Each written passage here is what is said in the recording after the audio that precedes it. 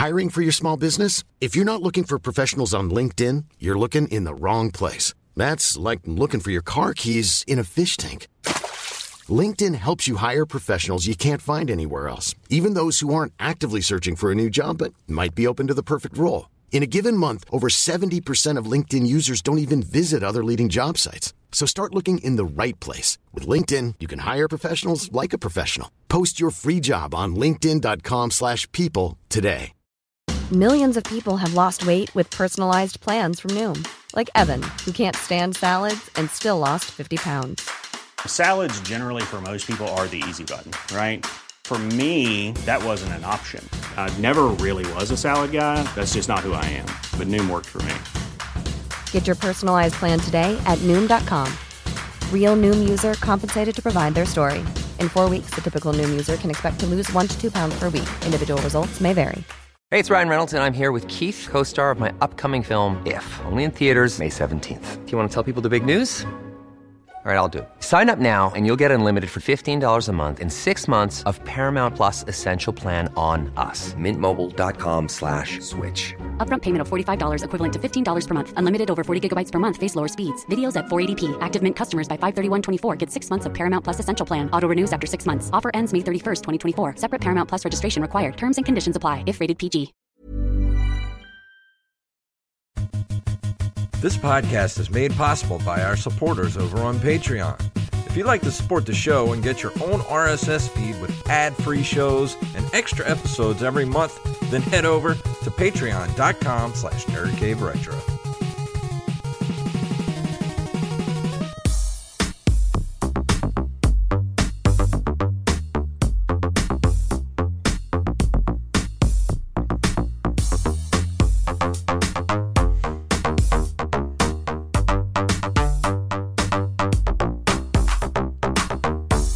Greetings, programs, and welcome to another edition of the Nerd Cave Retro Show. My name is Jason Robbins.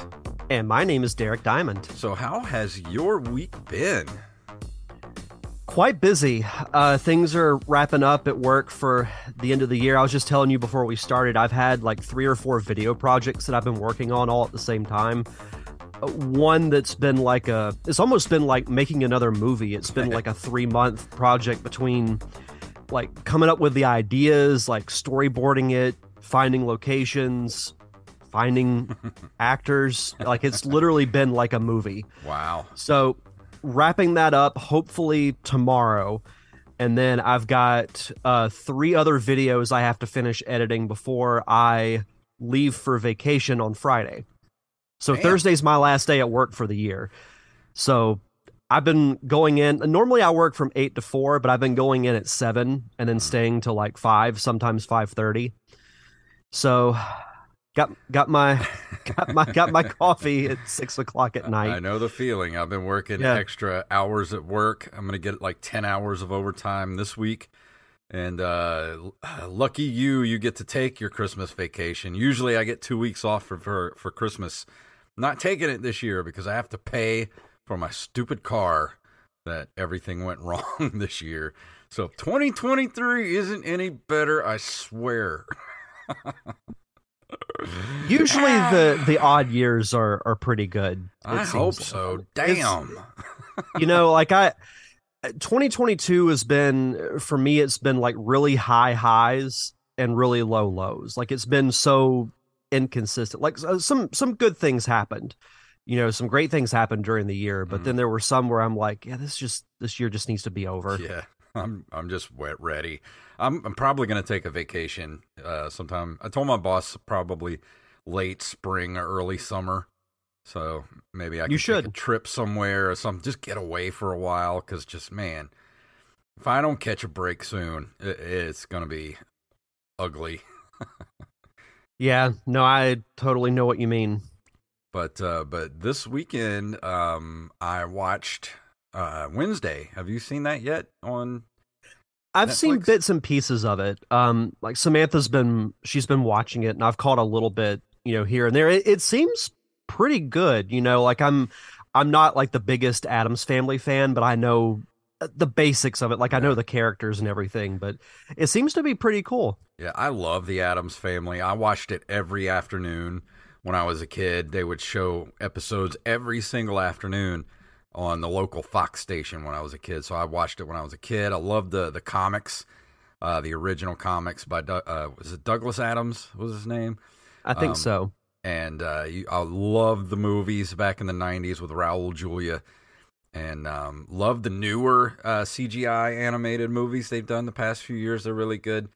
And this, it surprised me because Tim Burton had did this series, and you would think of all things, he would just Tim Burton out all over this thing. Like he does with everything else he makes. But this is the one thing he made where you cannot tell it was Tim Burton. Yeah, now that I think about it, you're right. Like, it didn't seem very, like, Tim Burton, he's one of those directors that, like, as soon as you start watching one of his films, you know it's a Tim Burton movie if you don't see his name attached to it. But yeah, it's got a cool look to it. It doesn't look like a traditional Tim Burton project. Yeah, it's like which I think is a good idea. I think so too. It's like he really pulled back on his Tim Burtonishness for this series, and really, it feels like it could fit like in the supernatural universe or something. Like Sam and Dean could show up at any moment. And it's not over the top Tim Burton type stuff, with all the weird imagery and all that stuff. It just feels like it's almost like it's set this weird school that she goes to. The whole Addams Family concept, like it exists like in the real world. Like everybody around it is normal, but they're not. And they really pulled that off in this. And I know it's always kind of been like that. The whole conceit of the show is, they're the weird family in the regular world, but you really feel it in this one. Like it's set like in a real world setting. Yeah, and I think they've done a really good job of capturing that too. And I know go ahead. I was going to say everybody that plays their parts plays them beautifully. Mm-hmm. Yeah, I can't think of the actor's name off the top of my head, but the actor who plays Gomez, I really like. Luis Guzman. Yeah, he's perfect. And Catherine Zeta-Jones is Morticia. Great choice. I loved her interaction and friendship with Thing. Was like a buddy cop movie almost. Like it's so good. Have you seen the behind the scenes stuff of how they pulled Thing off? And that's it's pretty much awesome. How they did it with not the original movie, but the movies back in the 90s. Pretty much the same thing. I forgot who played Thing back in those old 90s movies where it was a magician that did it. It was the same thing this time around. They got a magician to play Thing. And I remember seeing because that was a big thing about how they did that back in the day. And it wasn't CGI. It was an actual dude with like a prosthetic wrist coming off the back of his hand. And he was wearing like a green suit or blue suit, whatever. And it was like green screen technology and like him doing all the stuff. And they just, digitally erased him out. But it was just as cool back then as it is now because it's not CGI. It's an actual dude playing Thing. Well, I think that's what surprises me is that in today's age, you would think, oh, it'll just be a CGI hand. But nope, it's how they did it back in the day, which I really like because, I mean, if it's good enough for, back then, it's good enough for now. And honestly, it's probably better that way. Yeah, but I really enjoyed it. I might actually watch through it again over the holidays. Yeah, I plan to catch up on that as well as a couple of other shows. I've been in the middle of, I'm one of the judges for the Pensacon Short Film Festival. Oh, cool. And the deadline for us to watch everything is, it's technically Friday, but I'm not going to be in town. So for me, it's Thursday. So I've been trying to get through all of those. I still got quite a few left, but should have them done by Thursday. And then once I get back from vacation, I'm going to catch up on some shows I'm behind on. A Glass Onion will be out on Netflix by then, which I'm really excited for because Knives Out is one of my favorite movies of the last 5 years. And from what people have been saying that have seen this new one, it's even better. Yeah. I got so much to watch because you know what? Knives Out is still on my list of shame. I still haven't seen it yet. I think you'll really enjoy it. I know I will. Everybody that has seen it says I will love it. And it's just one of those things that, like, when I finally get to sit down on the couch and be like, what am I going to watch? It just leaves my head until later. It's one of those movies, I think, even if you don't like the twist in the movie, the cast is so good and their interaction is so great. It's worth watching for that reason alone. Oh, yeah. Well, because the cast is incredible between Chris Evans, Jamie Lee Curtis, Don Johnson, Daniel Craig. They're so good. I might they're set myself so good in the movie. A reminder to watch it this weekend. You should. If you do, let me know what you think of it, because I really, really want to know. We are taking next week off. Derek's going to be out of town, and I was thinking I might do something with Mr. Jacob Craig, my co-host over on Open Micers. Might do something for the patrons, just a little something extra if we can get to it. But if not, we might just take the next week off, and I think you guys will let us take the week off. You are our bosses, so we're asking for next week off. Well, and also, correct me if I'm wrong, but we're going to round out the year with our top 5 games we played in 2022. Yes, so if you want to get us those lists, Bethany, you're listening, go ahead and change that heading in our Discord so everybody can go ahead and get us their lists. You got 2 weeks to give us your list for the best game you played in 2022. And it doesn't have to be a new game, just a game that you played in 2022. And for me, there's not very many new games that I actually play. My top 2, and I've told you what they are off air, but yeah. they're no-brainers. But get us your lists over there on our Discord or the Twitter at Nerd Cave Retro. And you got 2 weeks. 2 weeks to get them to us. But you ready to jump into the news tonight? Let's do it. Play it.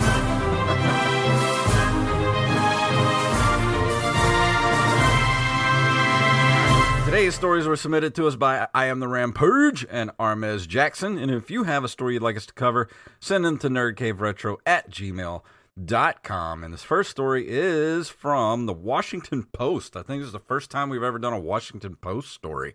I think you're right.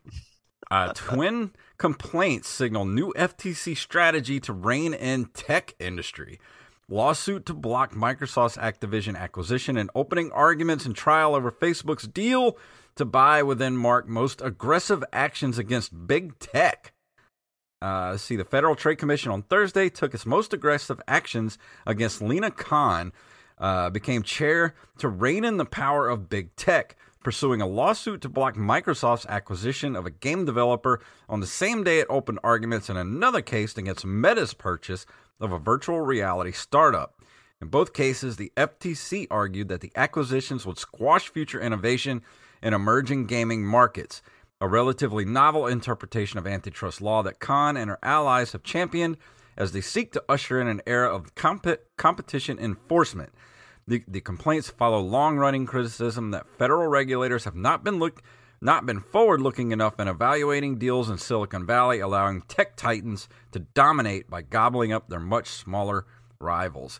And I will kind of agree with that, because they were pretty on top of it for breaking up big tech companies like in the 90s, like Microsoft, AT&T.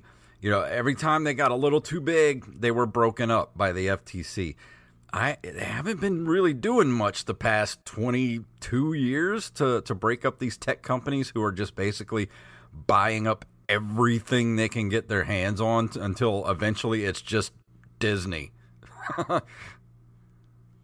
Yeah, it just seems like, we're in the age of monopolization, with even the rumors that Disney might be sold to Apple, which how crazy would that be if that happened? How is that possible?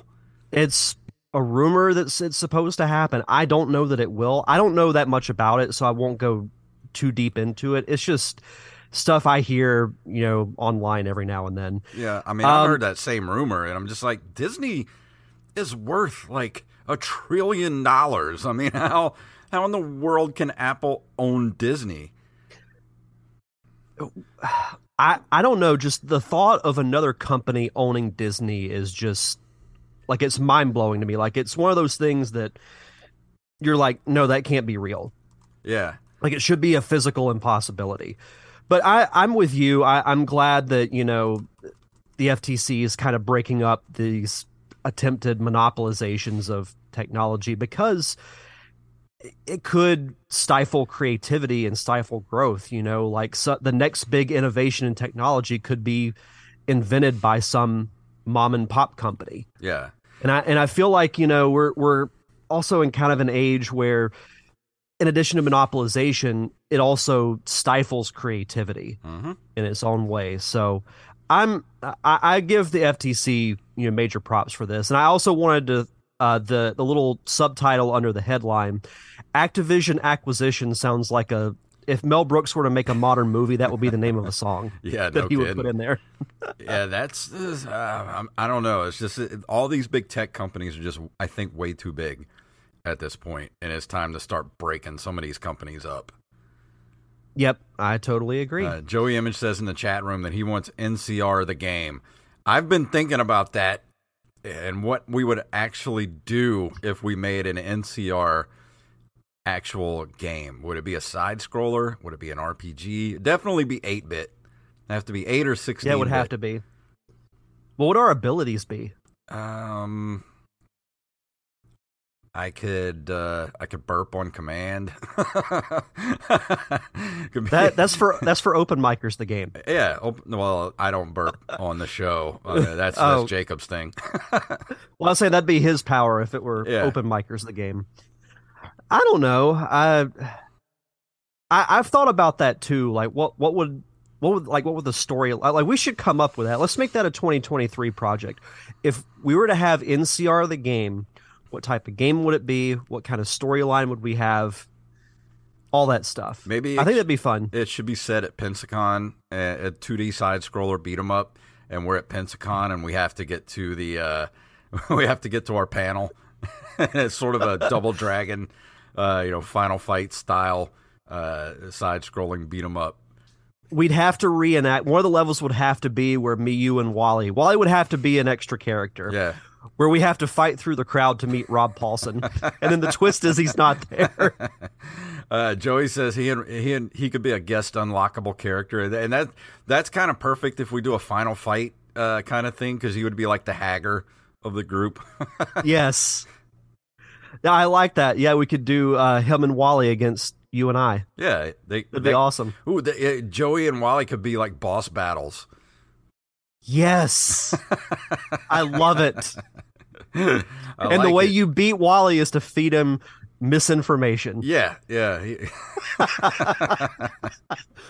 We are going down a very deep rabbit hole of this. I like this. Let's do a whole episode on this. Oh, we should.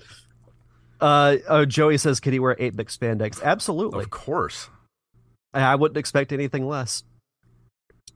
Okay, so going a little bit farther into some legal discussion from NintendoLife.com, class action lawsuit claims Epic Games knowingly made Fortnite very, very addictive. Epic Games is facing a class action lawsuit from parents who claim that the team knowingly developed Fortnite to be highly addictive. Concern over the game's level of addiction have been a hot topic of conversation for a good few years now. The lawsuit was first opened up back in 2019, with lawyers claiming that Epic Games hired psychologists to assist in making the title as addictive as possible and providing players with no warnings of these effects. The case has been under review ever since and has now been deemed worthy of approval. Claims of the game's very, very addictive design come from two parents who have become increasingly concerned about the online shooter's effect on their children, one of whom who has reportedly racked up 7,700 hours in the game over the past 2 years. Here's an idea. Parent your children. Yes. I mean, really?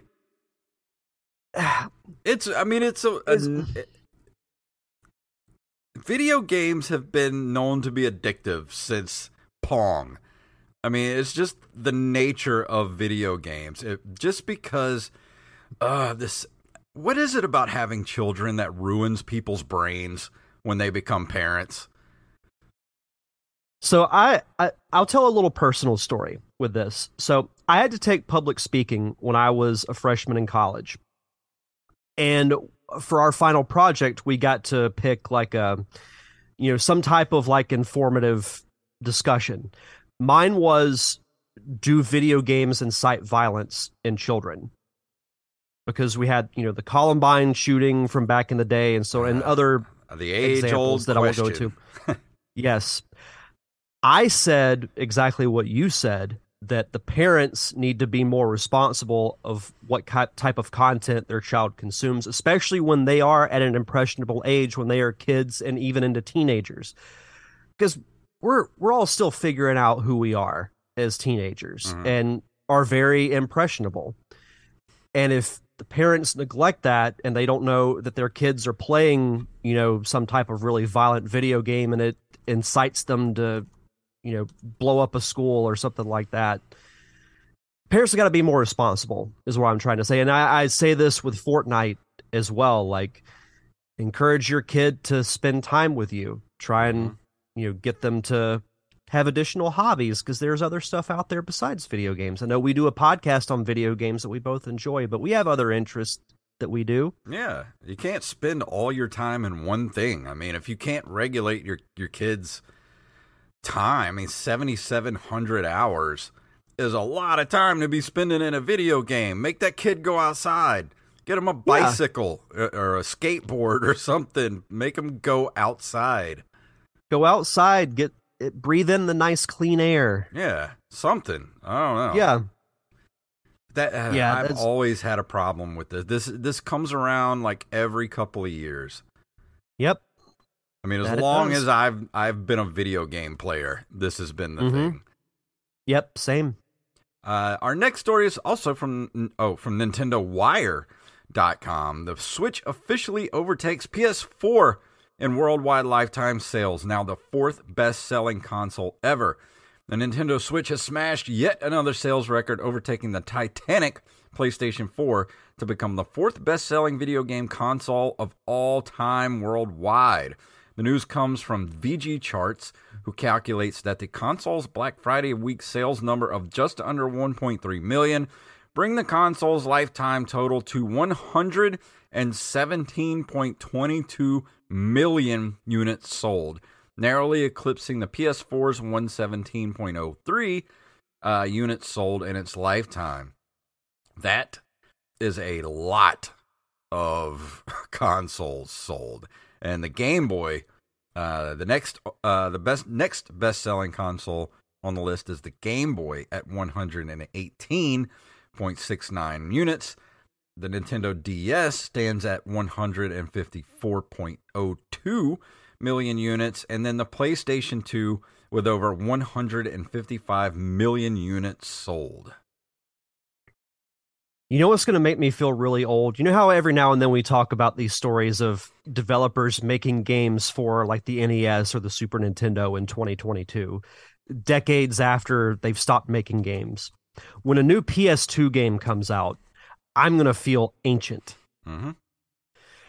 But no, this is really cool. The Switch has, I think, surpassed both our expectations. Oh yeah, as far as like I thought it would do better than the Wii U. Not that would have been very hard.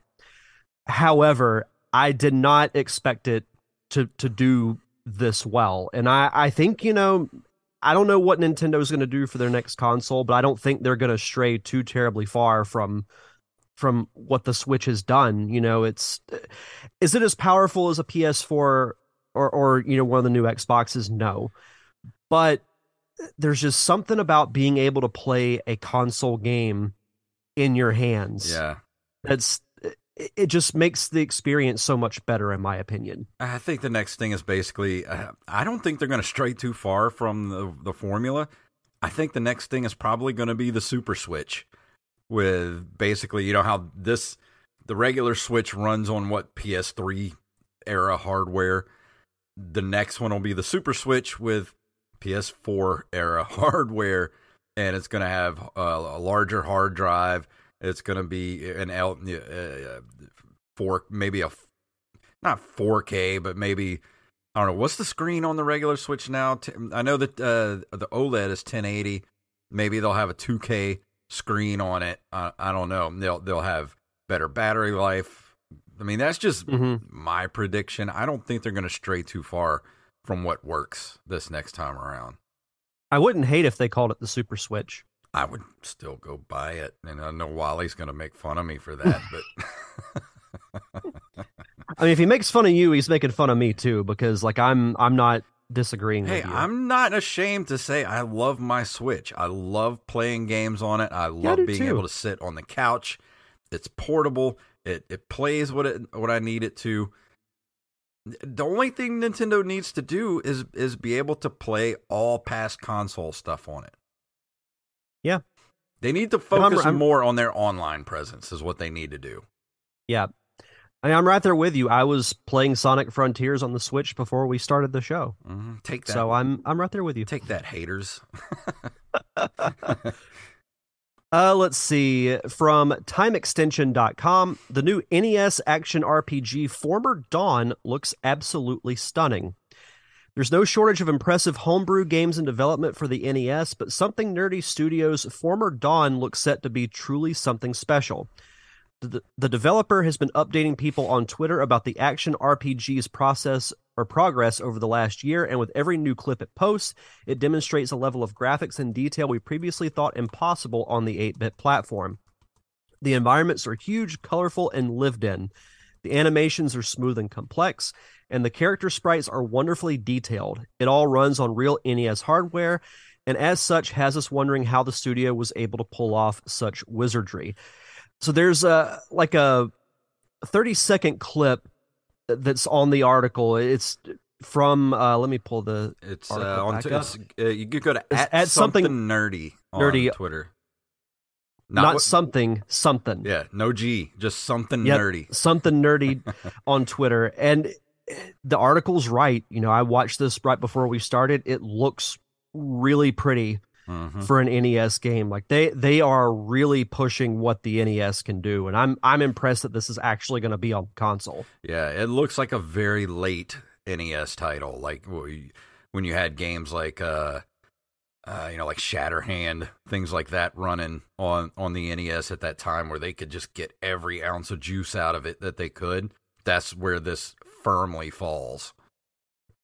Yeah, this makes me wish I had time to play games like this, because I love RPGs from, as I've said, the NES and the Super Nintendo era.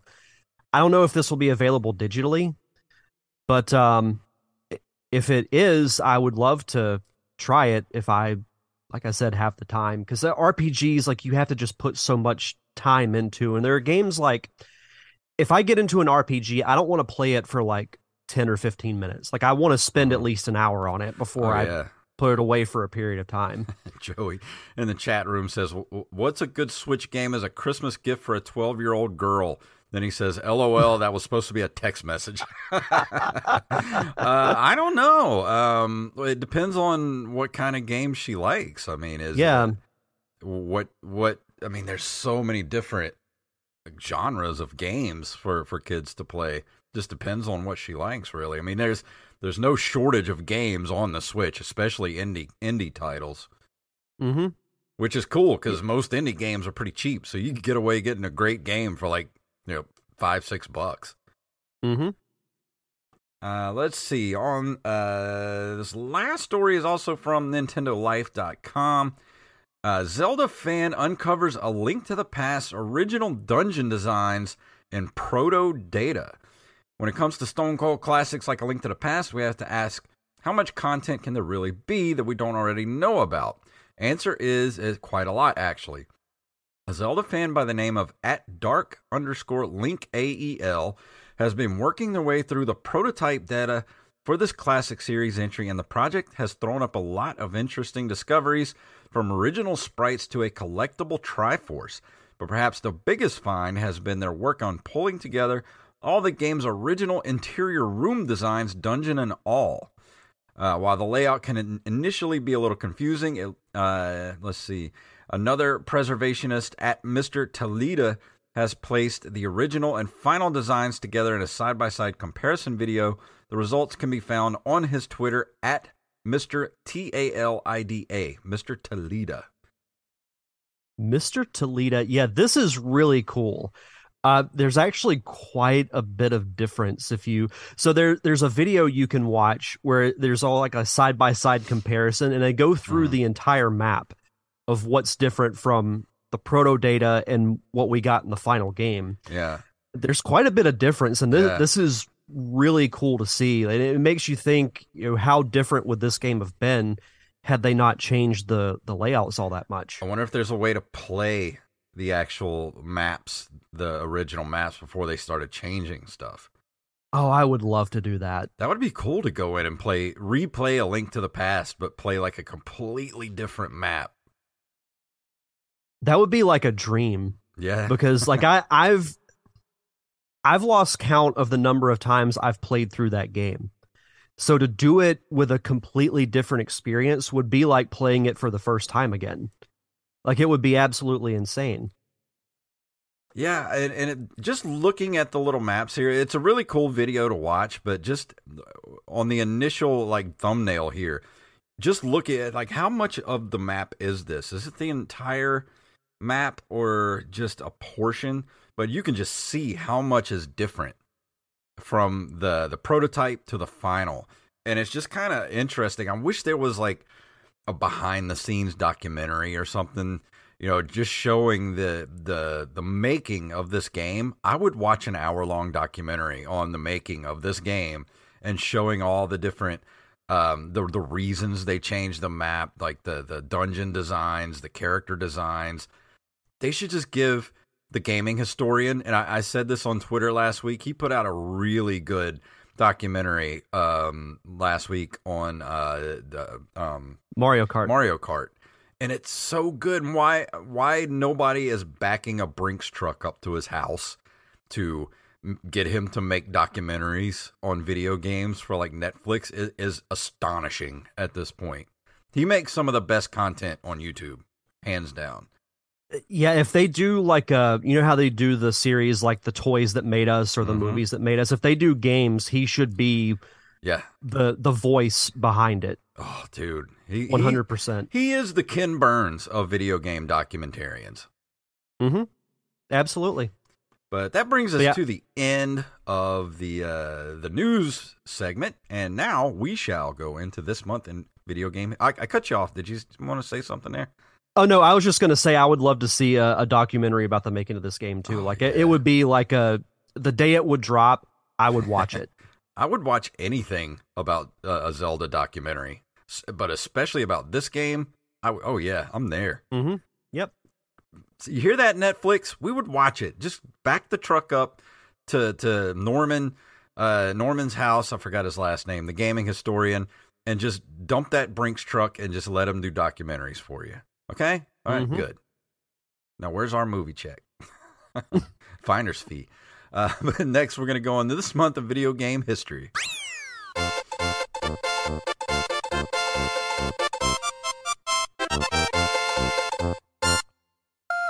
On December 12th of 1983, Nintendo publishes Donkey Kong Jr. Math for the Famicom. And if I'm not mistaken, I think this is Joey Image's favorite game. Because who, more so than Days Gone? Yeah. Yeah, he plays this every time that he thinks about playing Days Gone. He's like, you know what? I'm just going to go play some Donkey Kong Jr. Math. Ready to pop the question? The jewelers at BlueNile.com have got sparkle down to a science with beautiful lab-grown diamonds worthy of your most brilliant moments. Their lab-grown diamonds are independently graded and guaranteed identical to natural diamonds, and they're ready to ship to your door. Go to BlueNile.com and use promo code LISTEN to get $50 off your purchase of $500 or more. That's code LISTEN at BlueNile.com for $50 off. BlueNile.com, code LISTEN. Hey, it's Ryan Reynolds, and I'm here with Keith, co-star of my upcoming film, If, only in theaters May 17th. Do you want to tell people the big news? All right, I'll do it. Sign up now and you'll get unlimited for $15 a month and 6 months of Paramount Plus Essential Plan on us. MintMobile.com/switch. Upfront payment of $45 equivalent to $15 per month. Unlimited over 40 gigabytes per month. Face lower speeds. Videos at 480p. Active Mint customers by 531.24 get 6 months of Paramount Plus Essential Plan. Auto renews after 6 months. Offer ends May 31st, 2024. Separate Paramount Plus registration required. Terms and conditions apply if rated PG. Yeah. There are some of the educational games that I don't hate. I've never played Donkey Kong Junior Math, so I can't speak to whether or not it's good. But I trust Joey's opinion. He says, it was bought for me by my parents as punishment for bad report card grades. If that doesn't motivate you to bump your grades up, I don't know what will. Oh, God, I'm going to have to play Donkey Kong Junior Math again. I don't bring my grades up. You know what? I think I will study. Yeah. December 18th of 1987, Square releases Final Fantasy for the Famicom in Japan. Which is actually originally Final Fantasy 47 in America, 15 in Europe, and, so well, let's not forget the spinoff 46-2. Yeah. And that's in Australia. And then 46.2 Part 2 that they put out. The patch. Yeah. Originally intended to be the company's last release, which that's crazy to think about. The game's success results in a prolific series and was released in the U.S. 3 years later. Mm-hmm. I can't imagine a gaming world without Square. Because they made some great RPGs. Like, Final Fantasy is what they're most known for, but they've made a lot of great stuff. When did they merge with Enix? Might have to look that up. I had to have been like maybe early 2000s or the late 90s. I'm not sure. December of 1994, Namco releases Tekken for arcades, launching the Tekken franchise. Never got into Tekken. I played some Tekken, but it just never was really my thing. Yeah, there were so many fighter games it seemed like from that era, but I pretty much stuck with Mortal Kombat as mine. I remember the arcade, Aladdin's Castle at the local mall here. They used to do Tekken tournaments on the weekends, and me and my buddy, they would do Tekken and Killer Instinct tournaments on the weekends, and me and my buddy would try to go and get in the contest, but we would get knocked out like first round by a 4-year-old Asian kid who couldn't even see up on the thing. He was just whipping everybody's ass. I was in a Pokemon tournament in the early 2010s in Atlanta, and I lasted about 5 minutes and was knocked out in the first round. I know Wally. I think Wally got second place in a Donkey Kong Country competition at Blockbuster.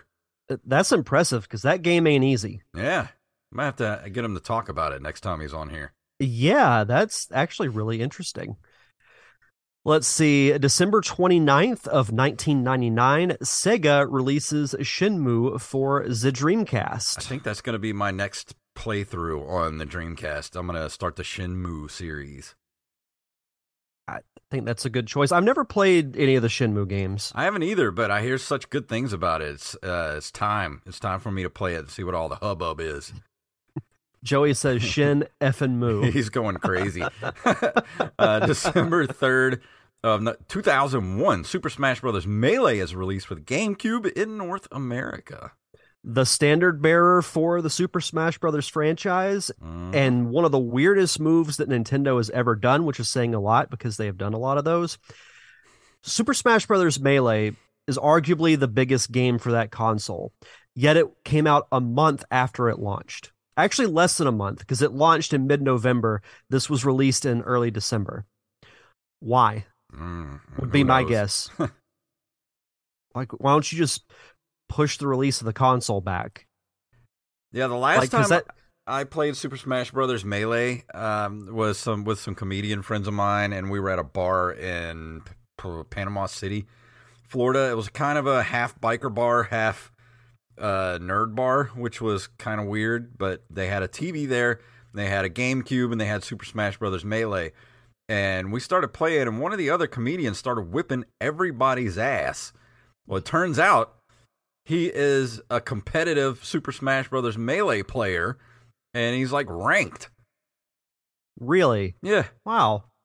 So I'm like, you could have told us that before you just wiped the floor with us. Just fair warning, I'm a professional. Yeah. and then he mops the floor with everybody. After he's won like 16 rounds in a row, like, oh yeah, by the way, I'm a professional. I wish I could be that good at Smash Brothers. And finally, also on December 3rd, 2001, Pikmin is released for the GameCube in North America. Yet again, another solid game for the GameCube. So why did you not just push the release of the console back a couple of weeks so then people could get Luigi's Mansion, you could get Smash Brothers, you could get Pikmin, all as launch titles?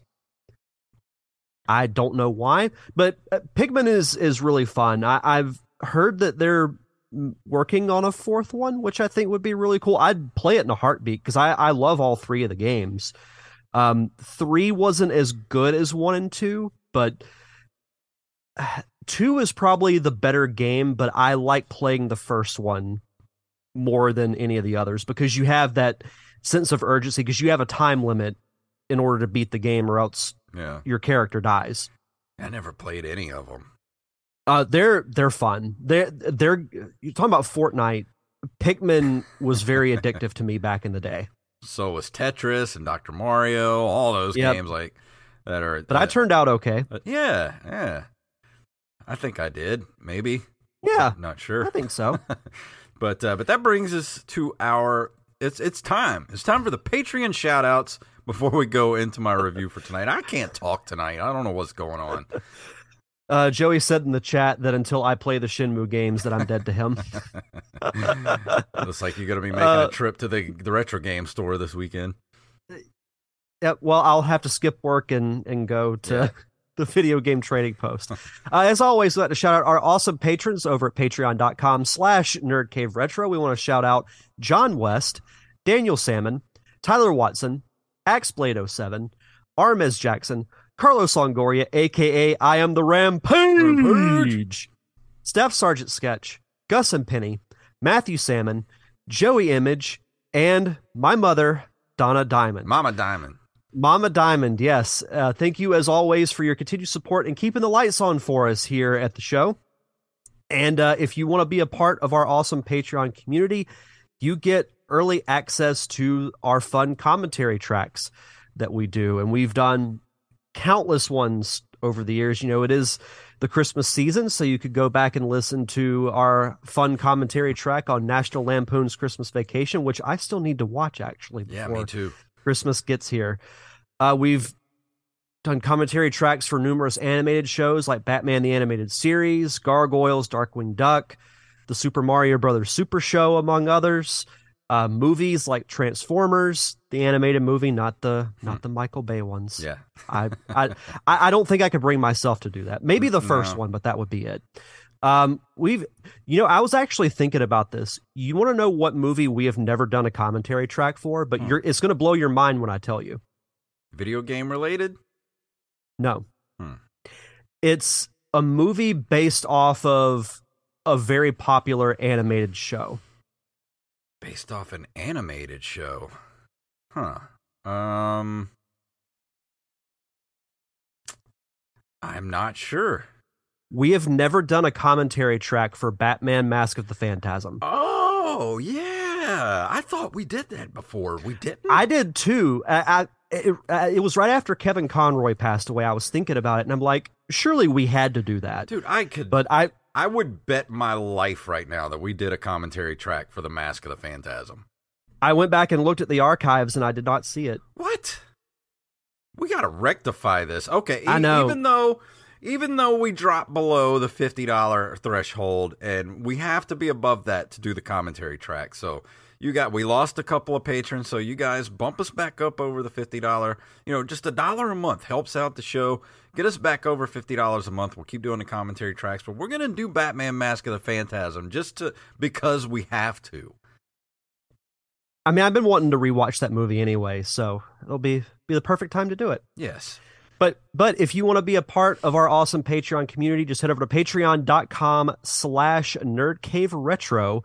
And for new patrons, be sure to send us your social media information, whether it's Twitter, Instagram, or Facebook, so we can give you a proper shout out. Are you a coffee lover? Do you sometimes need that little extra boost for some all-night gaming sessions? Well, you should head over to BResCoffeeCo.com. They have so many different flavors of coffee. Doesn't matter what type of coffee you like, they got you covered.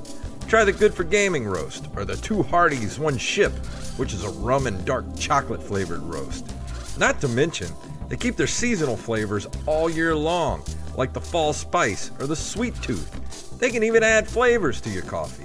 So whatever you need, head over to brezcoffeeco.com and use the code NCR for 10% off of your order. And tonight I will be talking about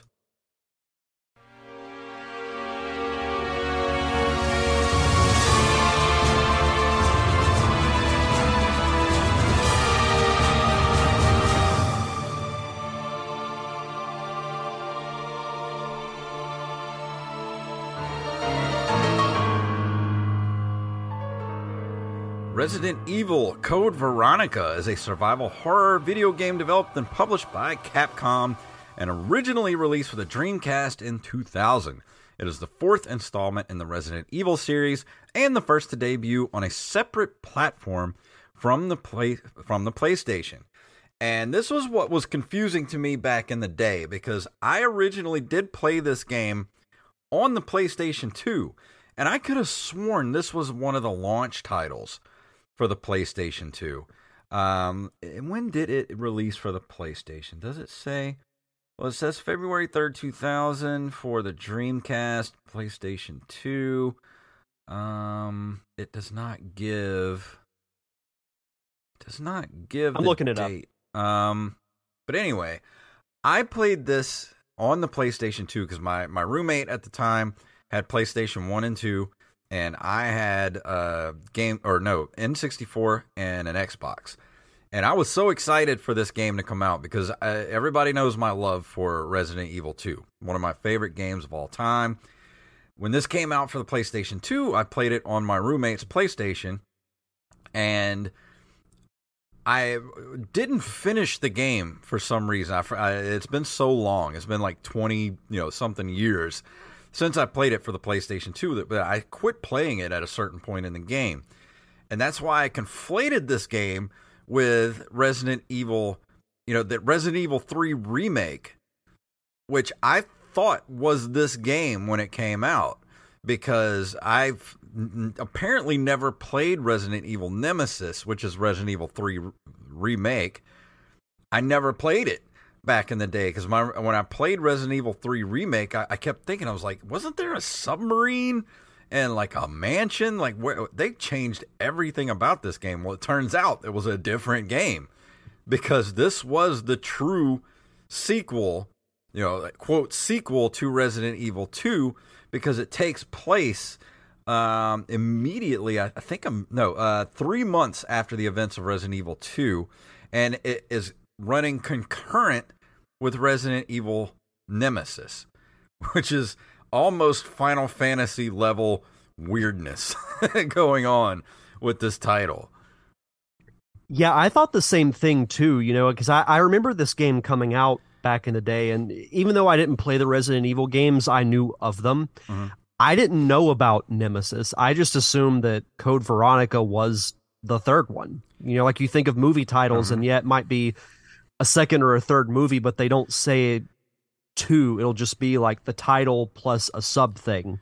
And that's what I thought this was. So I was there with you. I thought this was, mm-hmm. and it turns out that it is like an actual sequel because it takes place a few months after the events of 2.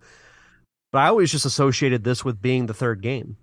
Yeah, Joey Image says Resident Evil Mass Confusion. This should be the name of this game. And yes, because here's the thing, and I actually wrote this in some of my notes. Let me bring up my notes here for the game. I wrote that voice acting. Yeah, first off, the voice acting in this game is atrocious. It's bad. I watched some gameplay of it. It's bad. Even for 90s era video games, it's bad. And the overarching story, so far, I'm like 8 hours. I'm like 7 or 8 hours into the game. I stopped playing, and so far the story is pretty non-existent, and I still have no clue what's going on in this game. Yeah, I someone put together like a walkthrough, and like the cutscenes are okay, but nothing really drew me into Mm-hmm. being interested in the storyline because I was, trying to figure out what was going on myself, and I'm not even as well versed of a Resident Evil player as you are. But in watching it, I'm like, what is this about? Yeah, even with Resident Evil 2, you feel like you constantly have to keep moving because you want to know more of the story of what's going on. It has that the way that game is structured, it just propels you to move forward because you're constantly finding, journals, and you're coming across people who are giving you cutscenes and story and thing like that, so you understand what's going on. This game feels so empty. It just feels empty. Like I hardly ever come across notes every once in a while. I've only had a handful of cutscenes so far, and the voice acting is so bad in the cutscenes that it actually pulls me out of the game, and I can't concentrate on what's going on because the voice acting is so bad. I forgot what the character's name was, but one of them sounds like they're doing a very poor Morgan Freeman impression. The most egregious one is what's his name? I forgot to write his name down. He's in the game. He's a young guy that you constantly are running across, and what is his name? He's so bad.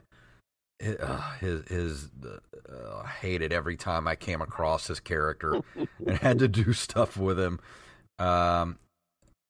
Is his name Steve? Is that his name? I think it's Steve.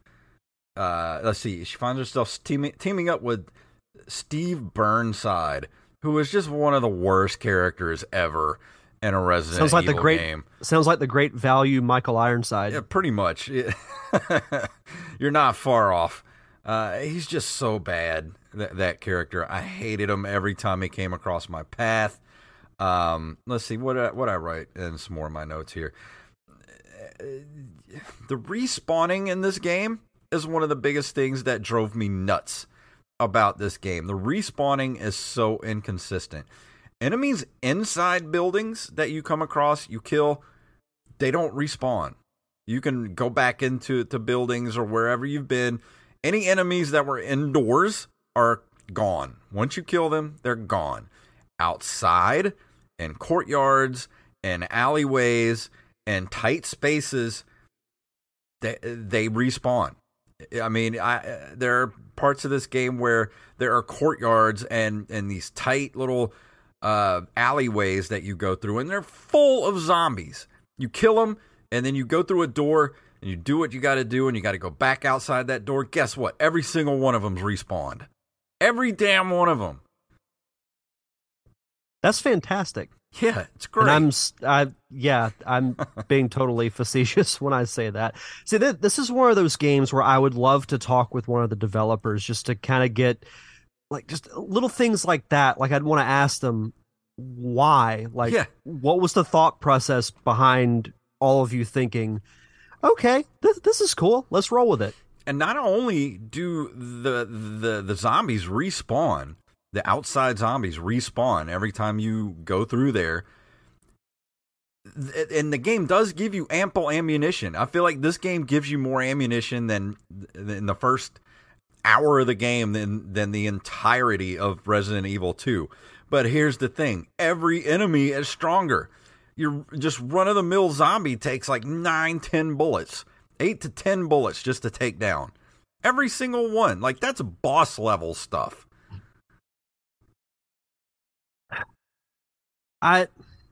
Again, like, why? I've probably gone through hundreds of bullets in this game so far. You're not selling me on wanting to ever play this game. And the reason I stopped about, and I'm roughly 7 or 8 hours into the game.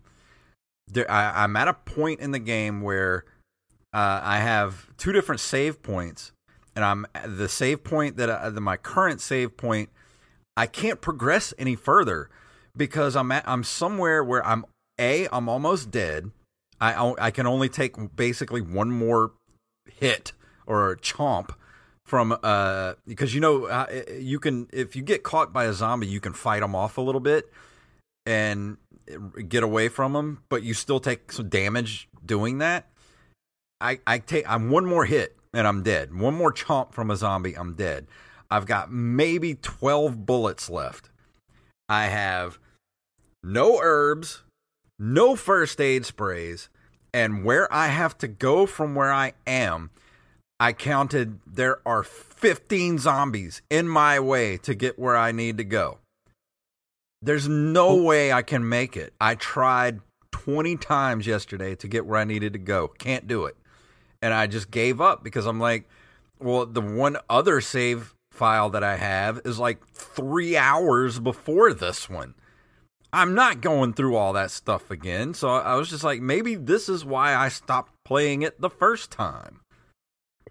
Yeah, because you posted in the Discord this morning that you stopped playing it, and it got me curious as to why. Because I literally can't get any further. This game just sounds broken. It is, and another one of my notes is this game is so stingy with items. I'm around 8 hours into the game and can't progress any further without going back to a long ago save point. I've only gotten 3 health sprays and maybe 4 to 5 herbs so far in the game, but they were all front loaded in the beginning of the game. And I've long ago used all that stuff up to stay alive. I have nothing. Nothing but a prayer, I guess. Yeah.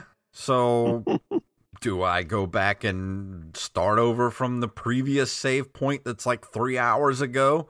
Or do I keep bashing my head into the wall trying to get past 15 zombies in, 2 different alleyways and a courtyard that I have to go through to get where I need to go? Oh, and a cemetery that I have to get through to get where I need to go. There's no way. You can't dodge every single zombie in this game because they lunge at you from so far away and grab onto you. I know it would be painful, but I would start from the previous save file if you want to continue with the game. I don't even know if I want to continue because I'm not that interested in the story because I have no idea what's going on so far. And people love this game. And the last thing I want to do is crap all over it because I love the Resident Evil series and people love this game. But so far, I don't see what people like about it. It's too hard. It's unnecessarily hard for unnecessarily hard sake.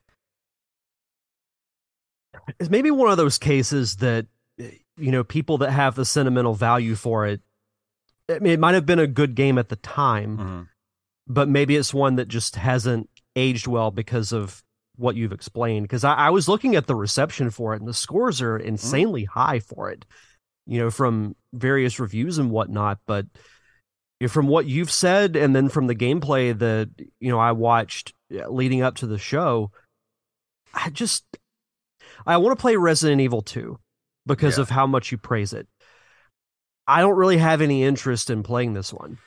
And maybe there's a reason why this one hasn't been made into a remake. I mean, they completely skipped over this one. They did a remake of 1 back in 2002, did the remake of 2 and 3, 2019 and 2020, and now they've got Resident Evil 4 coming. That's a remake. Completely skipping over this one. That tells you something right there. I would play a remake of this just so I could play a modernized version of it where they fix all that stuff. But I just don't want to go back and play this version of it. And maybe they will down the line. But that would probably be the only way I would play it, is if they were to remake it. And Joey asked if this was the Dreamcast that he gave me. Yes, this is I am playing in this on that Dreamcast. That is the Dreamcast copy you gave me that I've been playing. And another one of my notes here is the game is so much harder than it needs to be. Relatively small map, but the backtracking required with the enemy respawn kills any enjoyment. Yeah. I would agree. And then I don't know what else to say. And then I think the last thing here I wrote, oh, and this is another thing about this game. The puzzles, the one thing I love about the Resident Evil series, especially Resident Evil 2, was the puzzles. It's almost Zelda-ish, the type of puzzles that you got to do and figure out how to get these puzzles to work and, things you have to do. In this game, the puzzles don't feel like puzzles. It seems like I'm just finding and taking random items to different places.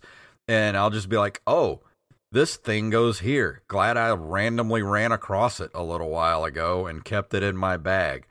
That's how the puzzles in this game are. Like, I'll just run across something like early in the game, like there's a ship, like a boat, the steering wheel for a boat.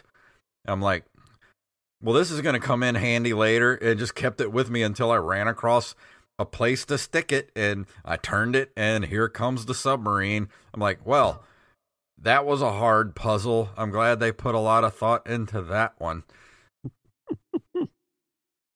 Well, at least it did come in handy at some point. Yeah, you just kind of randomly run across stuff, and you're like, huh, this is going to come, this is going to be useful later.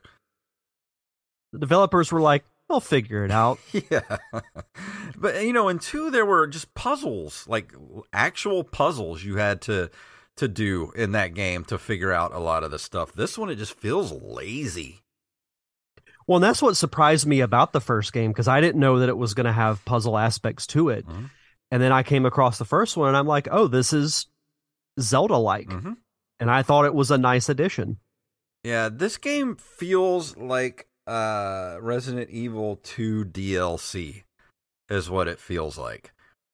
Like I said, I would play a remake of it if they did one, but I think there's a reason there's not a remake coming, because this game is just not great. And I know people love it, and if you love it, more power to you. You can have all the Code Veronica you want. This one's not for me. Maybe I'll try it again sometime in the future, but I did not enjoy my time in this game. Yeah, it says here Code Veronica received universal acclaim, and many critics felt it was the best Resident Evil game at the time and a must-own for the Dreamcast. Game's atmosphere and presentation received high praise. Critics at Edge called it the closest the series has got to emulating a Hollywood action feature. What? Metacritic gave it a 94 out of 100. EGM gave it 9.7 out of 10. Eurogamer 9 out of 10. GamePro 4.5 stars. Game Revolution A-. IGN 9.2. GameSpot 9.5. People love this game back in the day, and maybe it's because at the time they felt it was the pinnacle of the series, but it doesn't seem like it's aged that greatly. Yeah, for the time, it was probably pretty good. And I do remember playing it back then, but I never finished it. And I remember the big, the big beats of the game, like when you come across the submarine and go into the mansion, and you first get out of the jail at the beginning of the game, and you walk into the cemetery, and the zombies come up out of the ground. Like, I remember those parts because they are kind of iconic. Like, they're really cool. But the rest of the game around it is just kind of like, ugh, why is it so difficult? Like, why am I not getting items? Why can't you just throw some freaking first aid sprays around? Why are the zombies respawning every time I go through an area and then have to go inevitably back through that area? Guess what? All 5 freaking zombies are respawned in the same spot. Like, that's just stupid. Maybe if they do remake the game, that'll be something they fix. Maybe. I like I said, I would play it, but I'm not going to play this original version. It's not. If you're a Resident Evil fan and you like, Resident Evil 2 and like Resident Evil 1, they're great games. This one, I would say you could probably just pass on. What would you give it score-wise? Out of 10, I mean, I'm just going to go, I'm going to give it a 5. Just so average. Not even really. I mean, it's playable. you can finish the game if you have the gumption, but I just don't have the gumption to finish the game, and I don't really care because the story of it's just not there. So yeah, I'll just give it a 5. It's just kind of meh. Yeah, I could go with that from what I've seen of the game. It just seems very middle of the road. And I would say if you're a huge Resident Evil fan, I would say, get a copy of it just to have in the collection. But it's going to be this is kind of like Resident Evil. It ranks up there with Resident Evil 6 as one of the worst of the Resident Evil games to me. Like this game, and then in part 6 with Chris Redfield, literally punching boulders. Like you hit some low spots there, Resident Evil. Some real low spots. Joey says, breaking news, all those critics were high at the time of their reviews. Probably. I mean, that's that's probably not far from the truth. Yeah, that might be accurate. But yeah, that's going to be my score. It's going to get a 5, and that's all it's going to get. I'm probably not going to go finish it. Maybe I might fire it up, and if I feel like restarting, hours beforehand, maybe. But I would say there's only maybe a 20% chance of that happening. I think it seems safe that you could probably just move on to something a little more enjoyable. That's what I was going to say. I'd rather move on to something that I actually enjoy playing. Yeah, as you should.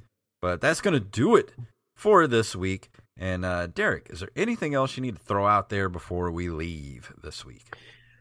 So for those of you who follow me on social media, you saw the news.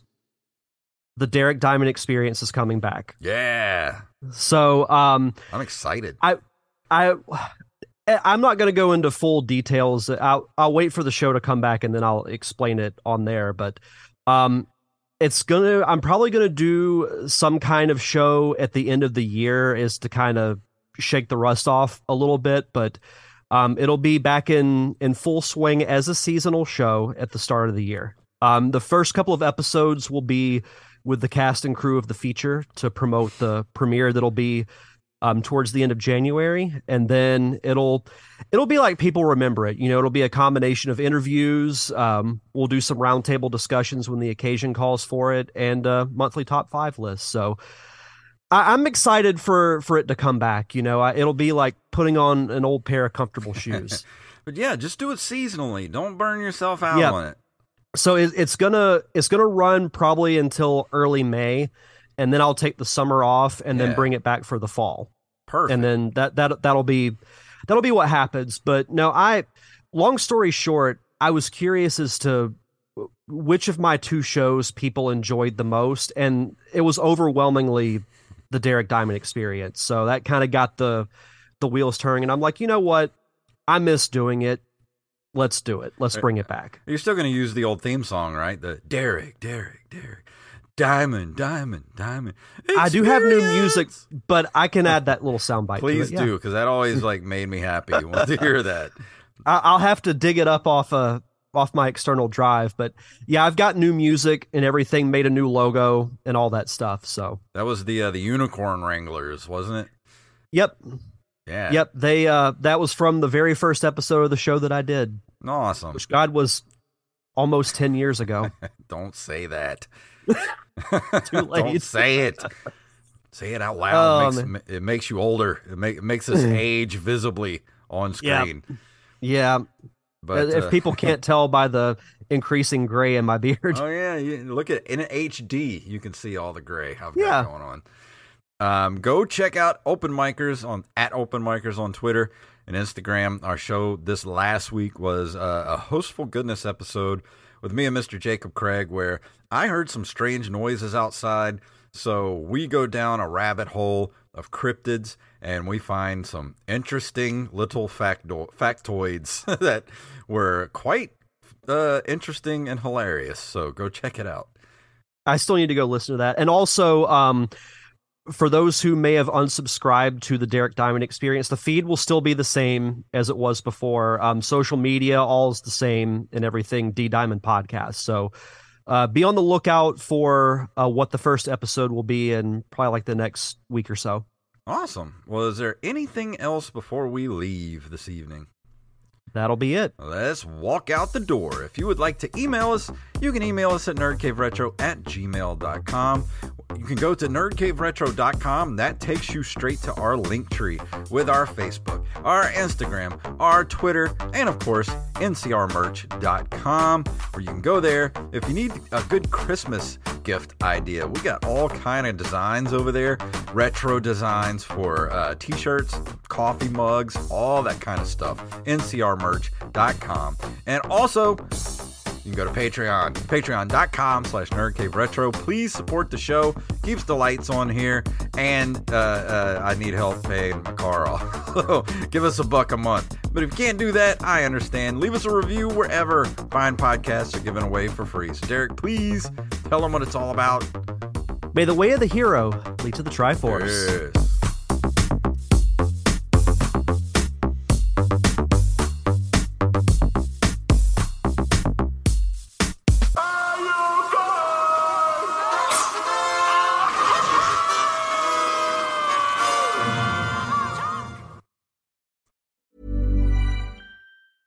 Even when we're on a budget, we still deserve nice things. Quince is a place to scoop up stunning high-end goods for 50 to 80% less than similar brands. They have buttery soft cashmere sweaters starting at $50, luxurious Italian leather bags, and so much more. Plus, Quince only works with factories that use safe, ethical, and responsible manufacturing. Get the high-end goods you'll love without the high price tag with Quince. Go to quince.com/style for free shipping and 365-day returns.